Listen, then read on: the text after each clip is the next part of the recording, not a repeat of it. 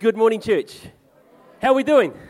Good. Hey, it's quite funny about the shirt, actually. I bought the shirt in Wellington, and I took it home, put it on, gave it a display to all the kids. I said, kids, you like my pink shirt? And they all quickly informed me, no, Dad, it's not pink, it's purple. So I'm not sure. I just need a consensus of opinion here today. If you think I'm wearing a pink shirt, please put your hands up.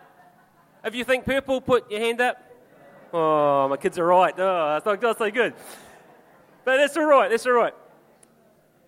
I just want to thank the worship team again this morning. Oops, almost down the stairs, but that's okay. I'm still standing. I was out on the kids program first thing this morning, and we had all sorts of problems going on out there. We had a worship song that wasn't available and wasn't moving from the computer onto the iPod, and we lost one of our power circuits out there, so our PowerPoints were down, and one of our TVs were down, and one of our object lessons were down. And so I'm scrambling out there, and then I get the tap on the shoulder. It's 10 past 10, but we need to get out in the service. I'd lost track of time. But just being able to come out here and sort of have everything going on inside, but being able to come into the presence of God with what the worship team, what they are able to lead us into, we are truly blessed in this place. And it's something we shouldn't forget. It's something that we need to value, we need to appreciate. And so let's just give a clap for the worship team this morning, because they're great. Suze and everyone else, we just appreciate you guys. We appreciate you guys. So I want to pick up on, quite timely, I think God's honour actually, but I want to pick up on a message that Pastor Mike shared a couple of weeks ago, not last Sunday, which was Easter, but the Sunday before, where he spoke about the power of God's Word. And so Pastor Sargent's been up here this morning, and as a church, we're going into this 40 days in the Word, which is something that I'd encourage each one of us to consider how we could be involved in that. You know, it's very easy to think of reasons why we can't do something. Well, we'd like to stay within our normal routine and stay where it's comfortable. But if we are serious about growing in God, we're serious about walking in the fullness of God, sometimes we need to make decisions, which might mean a sacrifice or two at the onset, but there's blessing that comes down the track. So I just encourage us as a church to consider how we could get involved in that. But my message this morning is titled, Occupying the Promises of God in Our Life. You know, so, and it's just basically looking at the Word, how it can apply to our life, how we can use God's Word, and just taking, a slightly different angle from that. So, if you've got your Bibles there, I'd love you to turn to the book of 2 Peter chapter 1, verses 3 and 4. I'm particularly heading for verse 4, but we'll just read maybe the first sentence of verse 3. So 2 Peter chapter 1, verse 3 and 4. I've just picked out a version that sort of works well for me this morning. So it just says this: by God's divine power, God has given us everything we need for living a godly life. And then jumping into verse 4, it says, and because of God's glory and excellence, He has given us exceedingly great. I need everyone this morning to say exceedingly great. You know, that was good. Just you have to excuse me. I'm used to being out of the kids. So when I ask the kids something, if they're not loud enough, I'll get them to say it again because I just need to feel the energy. So I'd love everyone here to say exceedingly great this morning. Hey, that's getting better. I like that. That's very good. So back to verse 4. It says. I'll just start it again. I got a bit sidetracked, but it's okay. We're all good. It says, and because of His glory and excellence, He has given us exceedingly great and precious promises. These are the promises that enable you or enable us to become partakers in His divine nature. You know, the God that we serve is a great God. He is an awesome God. There is no one in heaven or earth that compares to Him. And He is a God who was a great giver. You know, the Bible tells us, and we know how He gave us His Son. He gave us His Son, Jesus. And there's a verse in, I think it's Romans 8:32. It said that if God gave up His Son and did not withhold Him from us, how much more will He not withhold all things? Or how much more will He freely give us all things with Him? And so He gave us His Son, and through His Son He gave us the gift of salvation. And so the Bible says that you know, God so loved the world that He gave His only Son, that whoever believes in Him shall not perish but have eternal life. So He gave us salvation. He also gave us the Holy Spirit who dwells within us and lives within us, who guides us, teaches us, who fills us and strengthens us. But wait, because there is more, because in 2 Peter chapter 1 verse 4, it says that He has also given us these exceedingly great, not just great, but exceedingly great and precious promises. And through these promises, we have the ability, or we're able to be partakers, or another version says, to share in God's divine nature. So, reading that this morning, there's like two questions, or even when I was reading it the other week, there were two questions that came to mind. One, what promises is it referring to? And two, what does it mean to partake in the divine nature of God? So, they're good questions, and so I'll just basically just touch on each one of them. So, we know that our Bible was made up of a number of books. There's 66 books, and in those books, there's a whole lot of different sort of types of books. There's stories of real people who lived, and there's a historical account of things that happened in the past. There's also other areas of where there's songs and there's poems, and there's also things where there's just random sayings of wisdom and spiritual and random sayings of spiritual truth. There's also prophecy of things that came to pass sometime after those prophecies were given, and also prophecies of things that are yet to happen. However, scattered right throughout all of those books are all these promises that God has given to us. And so according to 2 Peter, we have the ability through those promises to partake in his nature, in his divine nature. So, I was thinking to myself, I wonder how many promises there are in the Bible. Just a random thought, and I thought, well, I get interested in this sort of stuff. And this is probably Pastor Lynn, why I spend so long sometimes. I get interested, and I jump on, and I start to look at this, and I start to look at that, and I thought, oh, that's interesting, and I carry on down, and all of a sudden, the whole day's gone, and I haven't got too far forward, but, that's just the way I go. That's how we roll sometimes. So, I was looking, and back in 1956, Time magazine wrote this article on this guy called Everett R. Storm. Now, Everett R. Storm, he was a Canadian school teacher, and he was obviously a Bible scholar because it said that he'd read his Bible from cover to cover 26 times. And he made this decision to go through his Bible again a 27th time and to count up the number of promises that are in the Bible.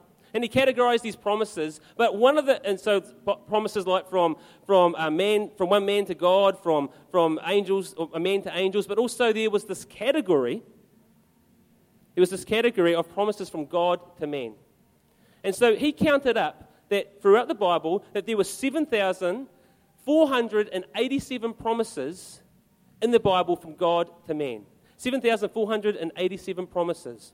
So it would be fair to say that in the Bible, that there are not only hundreds, but there are literally thousands and thousands of promises that God has given to us in his word.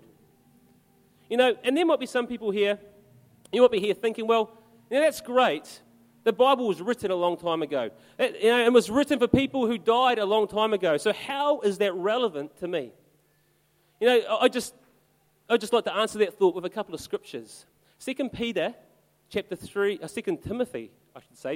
verse 16, says this. It says that all scripture is God-breathed, and it is useful for teaching, rebuking, correcting, and training in righteousness. So all scripture is God-breathed. So so basically, to me, it's telling me that God has breathed on his scripture. And in many ways, when I was reading that and thinking about that, I thought the image that came to my mind was when God created Adam in the book of Genesis. And what happened was that God created Adam. At that stage, he wasn't a living being. Then God breathed into Adam. He breathed into Adam, and what happened? There was an impartation of God's Spirit into Adam. And then Adam became a living being. Life was imparted into Adam. And so, in the same way, the Bible says that all Scripture is God-breathed. That God has breathed on his Scripture. And so to me, that would mean that God's Word would actually carry life in it, would carry his presence in it. And so, in the book of Hebrews chapter 4, verse 12, it says that God's Word is alive and active. Or another version says that God's Word is living and full of power. So my response to that thought about God's Word today is that if God's Word is alive today, if it's alive, it's full of power, God's presence is in it, then it's relevant to me today. It has application to my life today. That means it's relevant to you guys today, and it has application to all of our lives today. All of our lives today. So, inside that are these exceedingly great and precious promises.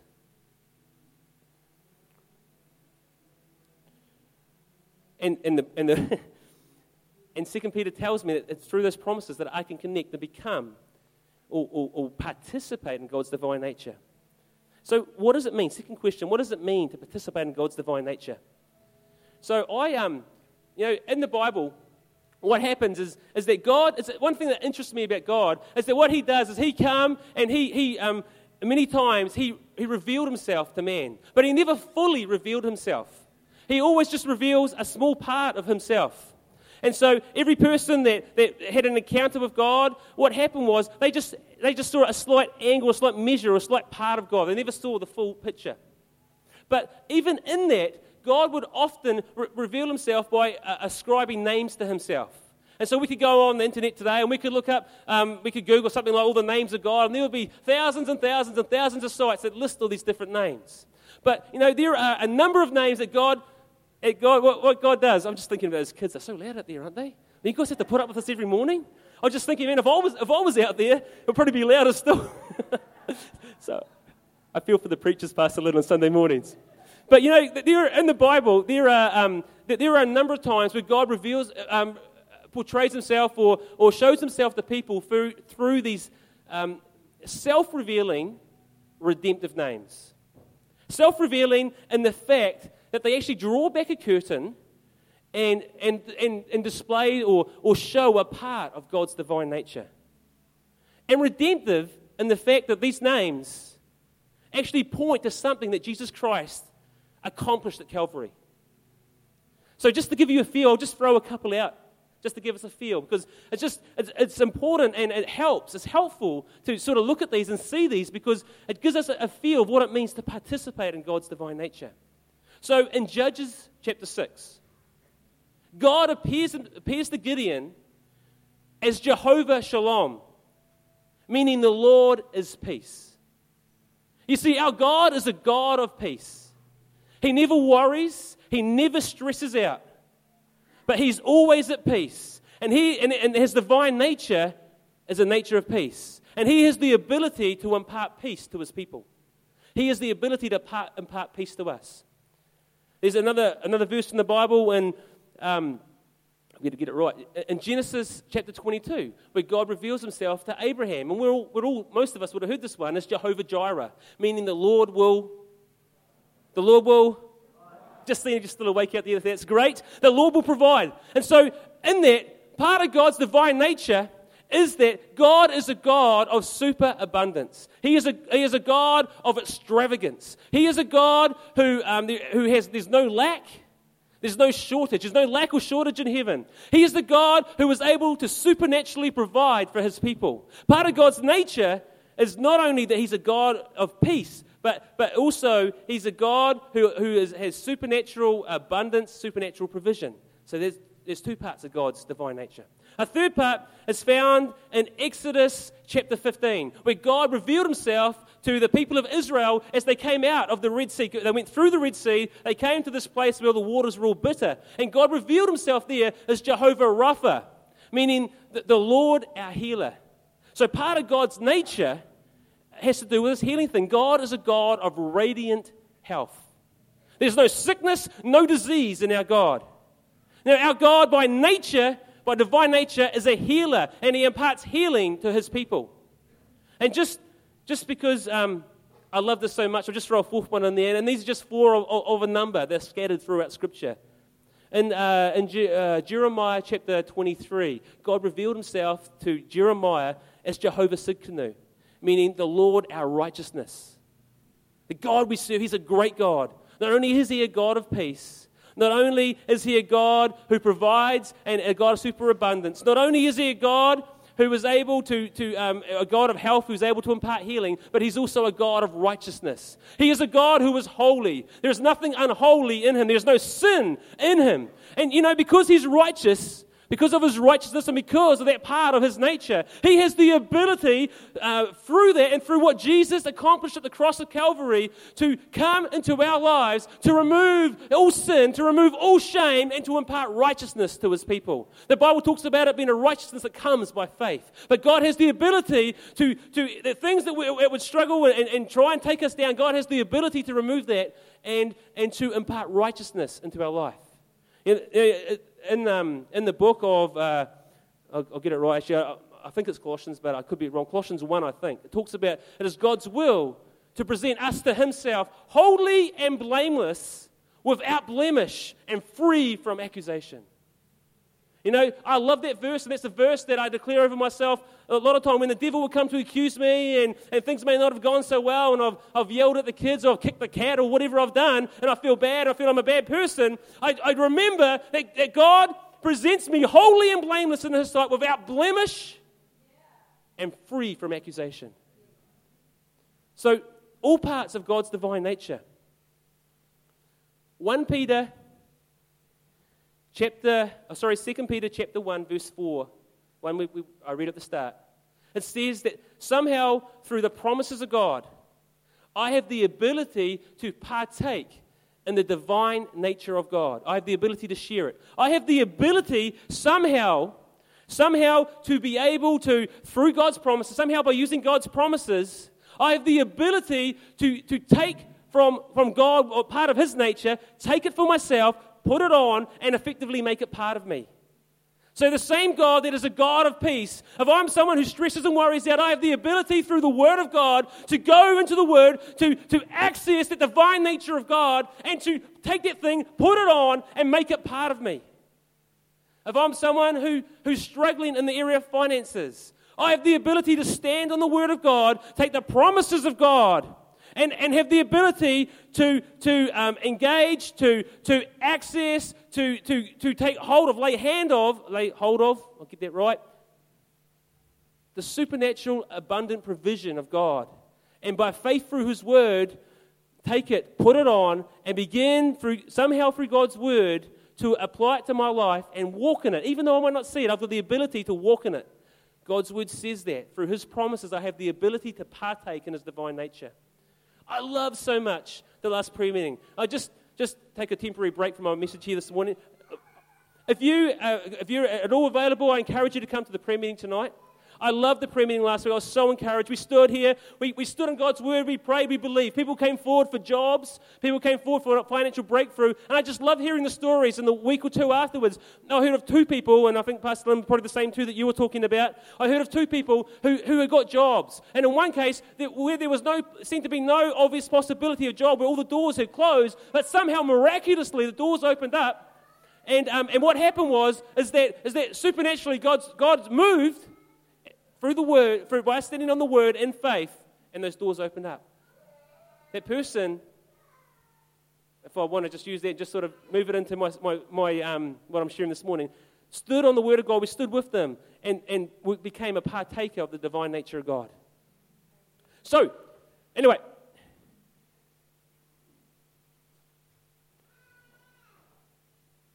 Pastor Mike said, Vaughan, it's always good to share points. And so you share points in your message, and then people can remember what you said. And so I missed my first point, but I'll just share it now before I move on to my second point. Just got to bear with me. And so just don't tell Pastor Mike I missed my first point. He want to sit down and have a quiet chat with me, but no, it's all good to just messing with you. So anyway, my first point, just if you're writing notes, is that the promises of God enable us to share the divine nature of God. The promises of God enable us to share in the divine nature of God. And I know you all picked that up because I did it so well, but moving on. The second point, and it's really only a 2-point message this morning. The second point is that we need to occupy the promises of God. We need to occupy the promises of God. Now, I love the story of the Israelites. And the Israelites who found themselves as slaves and captives in this foreign place called Egypt, being oppressed, and how God raised up Moses, and God in his love and his compassion for his people reached down and brought his people literally out of Egypt, took them into the desert. And through their own disobedience, they spent a bit longer in the desert than what God had intended, 40 years in the desert. But eventually, they went from the desert into their promised land. And so in the desert, it was just a total place of lack. Now, there was just shortages of everything. There was nothing there. And so they only survived through God's miraculous provision, through manna coming down from heaven, through these quails falling out of the sky from God. And that's really how they survived. And then they went into this place, the promised land, which was described as a land flowing with milk and honey. And you can imagine what this land was. They sent spies into the land some years before, and they came back carrying on the stick, two of them, some of the produce, the fruit from the land. It was so big that they needed two people to carry it. And so it was a land full of great produce. And so also there were people who were living in the land. So there were established farms, established orchards. And there were even established structures and shelters. And so you could just imagine them moving into that place. It would have been well irrigated from this dry, hot desert with nothing, no life in it, into this place with just grass they could roll in, play with their kids in the grass, and all sorts of great stuff. So just imagine how great it would have been moving out of the desert into their promised land. You know, for us as the people of God today, we have our promised land too. And our promised land is tied up in the promises of God. In the same way, that was God's will for his people to move into and occupy the promised land of their time. It's God's will for each of us to move into our promised land, the promises of God. And rather than being a people that would live outside the promises of God and be a people who would live maybe contrary to what God's word would say, but it's God's will for us to begin to move into the promises of God and to experience the richness and the blessing that comes with living in the will of God. You know, in the same way, you can just imagine how great life must have become for the Israelites moving out of that dry, dusty desert with no life into this great promised land. You know, just buildings, creeks running, streams running through, well-watered, irrigated, all that sort of stuff. You imagine how much better life would have been.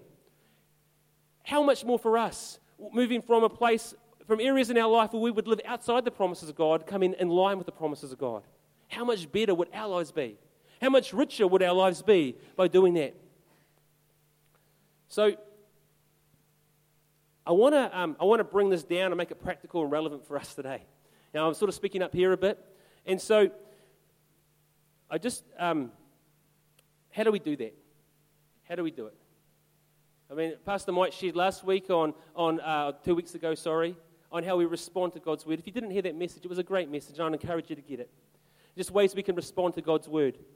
And so, just 2 points I want to share this morning as to how we do that. And then I'll be pretty much done, actually. 2 points I want to share. Point number 1, how do we occupy the promises of God? Point number 1 is we need to identify. Actually, I'll say this in 2 ways. I'll say it first way, then I'll say it the way I've got it written. Point number 1 is we need to know what the promises are. We need to know we need to know what the promises are for us at this time, the promises that are relevant for us.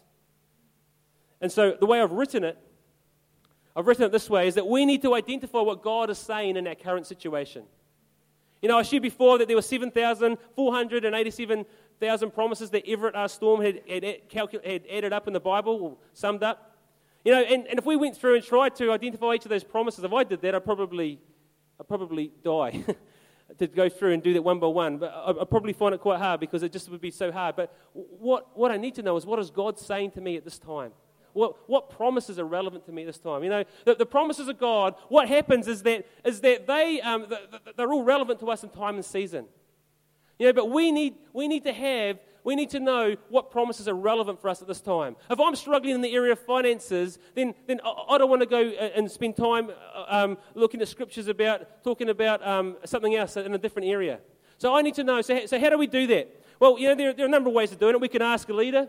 We could look up in the index of our Bible and the subject index. We could even go on Google and look at Google. And they're all good things, and they're great things to do, and they're things that I do. And so sometimes I type in promises of God, and there's just things that just come up, and I just run through. And what happens, there's just often one or two that are just really relevant for me. But in reality, in all of that, what we need is the work of the Holy Spirit. We need the work of the Holy Spirit. For myself, I find myself, often I'll get my Bible out. And often I do it when I'm praying. And I'm praying in tongues, and I'm getting God's Bible out, and I start reading. And I start reading it, and sometimes I try and be very spiritual about it, and I ask God, well, what scripture should I turn to? What verse, what chapter, what book? And I'll go somewhere to a book. And sometimes I feel very spiritual because the book exists. Other times I feel very unspiritual because I go to a book. I might go to I might go to Genesis chapter 45. It might be a bad example. There's only like 43 chapters in there, so sometimes I'm spiritual, sometimes I'm not. But it doesn't really matter. So I find a starting point, and I start to read. And I begin to go through, and I read through, and I'm just saying, God, I need you to speak to me. Holy Spirit, what are you saying to me at this time? And then what happens? What happens is I do that. It might not happen that day, but I'll continue to do it in faith. I'll continue to do it. God, I need to hear from you. God, what are you saying to me at this time? What is relevant for me? And what happens is I begin to read, and all of a sudden there's a verse that seems illuminated to me. As I read it, there's a verse in there that begins to speak to me. Something quick. No, I'm spitting. Sorry. I just wiped the legs. Sorry about that, Brian. Yeah, it's so good. There's a verse that speaks to me. And what happens is something quickens inside, and I know that God's on it. And so I begin to get that verse, and that verse is for me. And then I begin to use that verse. And that verse is often, in that there's a promise, and I begin to stand on the promise. That takes me to my second point. So my second point, the whole thing is we need to occupy the promises of God. How do we do that? One is we need to know what God is saying to us at this time. What promises are relevant to us at this time. Now, each of us today here right now, there'll be some here who've got problems that we're trying to deal with. Others will be facing challenges, maybe difficulties, maybe pressures. It's not God's will for us to tackle those by ourselves. But God comes to help us. And a key way He comes to help us is through His Word. And it's all a question of what we do with His Word, how we use His Word. So how we do that, how we occupy His promises, one is we need to identify what God is saying in our current situation. There was just to throw a story in a little bit. I was reading online, and it was talking about the U.S. government. And so what happens is the U.S. government often publishes in papers throughout America long lists of people's names as they try and find the owners of unclaimed property. And often this unclaimed property is stuff like old, inactive bank accounts. Often it's stuff like maybe old life insurance policies. Sometimes it can be large amounts. Sometimes small amounts, but all sort of different levels of wealth that are unclaimed. And so what they're doing is, by publishing these names, is that they are trying to notify the people of what they possess so they can come and claim it. It would probably be true to say that throughout the world there will be many promises, probably thousands of promises that often go unclaimed by Christians in their life. Because they don't know the promises, they don't realize what we possess in God. And because they don't realize what we possess in God, they don't know to stand up and to claim it, or stand up and fight for it, stand up and lay hold of it. I thought that was a good story. I have a good parallel, so I thought I'd throw it in there. And so how do we claim the promises of God? One is that we need to know what God's saying. And this second one here is something that's become a huge part of my life. Is that once we know what promises apply to our situation, once we know what promises that God is giving us, what areas of the Word He's speaking to us in, is that we need to take those things. We need to begin, as God's people, to begin to pick those things up, and we need to begin to speak them out and declare them. We need to begin to speak them out and declare them. The Bible talks about the whole area of faith. And it says that without faith, it is impossible to please God. It also says that if anyone doubts, they're like a wave of the sea tossed about by the wind. And that person who doubts should not really expect to receive anything from God. God loves faith, but where there's doubt, what happens is that person becomes wishy-washy, and they find themselves not receiving much at all. What does the Bible say about faith? Faith comes by hearing, and hearing by the word of... Hearing by the word of... God. Great. It's this whole kids thing. But it's interesting that the Bible says that faith doesn't come by reading the word of God. Faith doesn't come by reading the word of God. It comes by hearing the word of God. And so I love reading the Word of God. Don't get me wrong, I love reading the Word of God, and things change in my life as I begin to read the Word of God. That's a great thing to do. However, the Bible says that faith comes by hearing and hearing the Word of God. So we can come to church on a Sunday, we can hear whoever's preaching for the morning, we can hear the Word of God, and faith will rise in our hearts, and we change because faith begins to grow. We can maybe sit there at home and watch some sort of preacher on TV, and we're hearing the Word of God, and faith begins to rise in our hearts. If you're like me and you go running, sometimes I download different podcasts from different preachers and I listen, and as I listen, faith begins to rise in my heart. But I tell you, the area that faith rises the most is when I myself, my own lips, begin to take God's word and I begin to speak it out over my life. And I begin to speak it and declare it until I start to think it, until I start to feel it. See, what happens is when I begin to speak the word of God, my ears are hearing it. And as I speak it, something is shifting on the inside. Not only is the spirit world beginning to sit up and take notice around my life, but what's happening is that my ears are hearing it and something is shifting, something is changing on the inside. I remember a time I used to have this massive difficulty of fear of failure. And so what would happen was that whenever a challenge came before me or an opportunity, I would often shy away from it because of the risk that I wasn't going to work out, that I was going to fail. And so it was bound up in a whole fear thing and rejection thing. And so what would happen, it used to hit me like at university. I had this massive fear I was going to fail my papers at university, and I ended up getting pretty much, I got A pluses. I got A pluses and a couple of A's, and I got one B plus, and the rest were A's.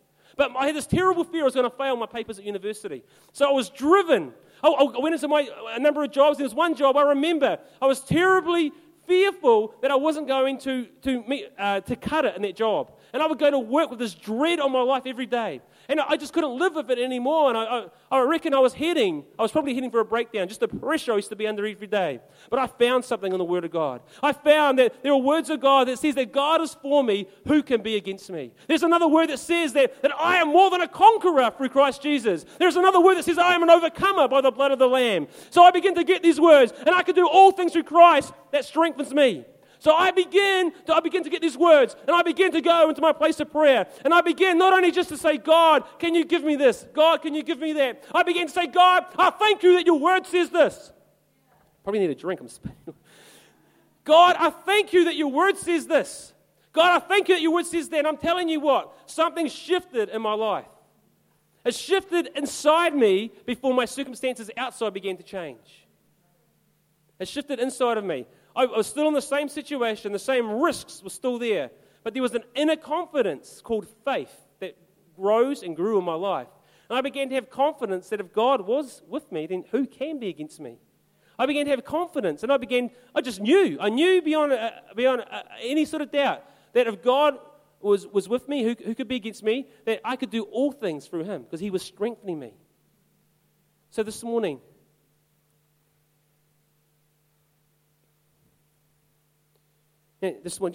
this morning, I just want to ask a couple of questions. I want to ask a couple of questions. What place does the Word of God have in our life? What place does the Word of God have in our life? What value do we place on it? What priority do we give it? You see, it's through the Word of God and the promises that are in the Word of God that we have the ability to access the divine nature of God, but just the things that flow out of the divine nature of God, everything that we need. Because God is a God. He didn't withhold His own Son. And if He didn't withhold His Son, how much more with His Son will He freely give us all things? So there's things that access through faith. To live as a people of faith, faith comes by hearing and hearing the Word of God. We not only need to be hearing from what people are saying about the Word of God, but we need to be speaking and declaring what the Word of God, what the Holy Spirit is saying to us in the Word, what the Word of God means for us. How much do we value the Word of God here today? Sometimes it's easy just to underestimate the impact that the Word of God can have in our life. I share this message this morning not because of what Pastor Mike shared 2 weeks ago, not because of this program that's coming up, 40 Days in the Word. Pastor Lynn asked me to share a message, asked me to speak this morning, and I told her what I was going to speak. It was a completely different topic. But I just felt the hand of God sort of, what happened was I was preparing that message, and I hit 1 Peter chapter 2, chapter 1, verse 3 and 4. 2 Peter chapter 1, 2 Peter chapter 1, verse 3 and 4. I hit that, and something quickened in my spirit. And just out of that, sort of this message this morning sort of evolved. I felt God was on it. God is speaking to us this morning as a church. He knows the power and the impact His word can have in our life as we as a people begin to embrace that word and begin to take hold of that word, begin to hold it close, apply it to our life, and begin to stand on it, declare it, live it. Just a second question as I finish. What is God wanting to say about your current situation today? What is God wanting to say about your current situation? What is He saying? What promises has He given in His word that you need to stand on at this time? What promises has He given in His word that we need to stand on at this time?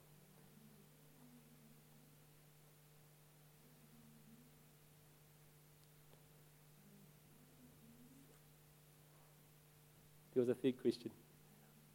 What are we going to do about it? What are we going to do about it? I just say that now. That's just a personal one for each of us personally. Sometimes we can come into the presence of God. I'm just believing that as I share this morning, that God's Spirit is speaking to our hearts this morning. And He'll be speaking a different message to each one of us. Same sort of message, but a different message to us personally. So when we're in this place, we make the decision, what do we do? How do we respond to what God is saying? How do we respond to the word? A bit like Pastor Mike shared 2 weeks ago. Just as we come to finish, I'd just love us to close our eyes, bow our heads now. Just as we pray, let's just pray together. Father, I just thank You today. I thank You today, Lord, that You are a God who is a gracious and compassionate God, a God who is a great giver. We thank You for Your word. We thank You for Your promises. We thank You for the provision, Lord, that You have made for our lives. Provision, Lord, to provide all that we need. We just pray today that as a church, Lord, that we would not be a church, Father, that just are hearers of the word, Father, but we become doers of the word. We become to not just sit here and let our ears be tickled and have a fancy message, Lord, but we take on board what You're saying to us at this time. And we begin to take that word and we begin to use it over our lives. I pray, let faith arise in this church. Let faith arise in the hearts of the people, that we will be a people that would pursue Your word, that guard Your word jealously, and will be people who would hunger after Your word. This morning, just as we come to finish, I just want to ask, what we'll do is, just while everyone's eyes are closed, I just want to put an offer out today for anyone who's never made a decision to receive Jesus as their Lord and Savior, never made a decision to be a Christian. If you're in the room today and that's you, today would be a great day to make that decision. Today would be a great day to say, yes, I want to come into the kingdom of God. You know, there's no better place to be than being in the will of God. No better place to be than to say yes to Jesus and to become a follower of Him. If that's you this morning, while every eye is closed, I would love you just to put your hand up and just show me today, just so I could see you. If you're here and you never made a decision to receive Christ, I'd love you to put your hand up today. Just so I can see. Father, we just thank You today for Your love. Thank You, Lord, today. What we're going to do, just as we come to finish now, we're going to flow into one last song. I just feel to just open the altar up this morning. And if there's anyone here who, just as we flow into the last song, anyone here who would just need prayer, need a leader to come and stand with you and pray with you this morning, maybe there's certain things that you're believing for, and when we've spoken about going to God's word for that, but it does help when sometimes when people stand and pray as well. So we're going to open the altar up this morning.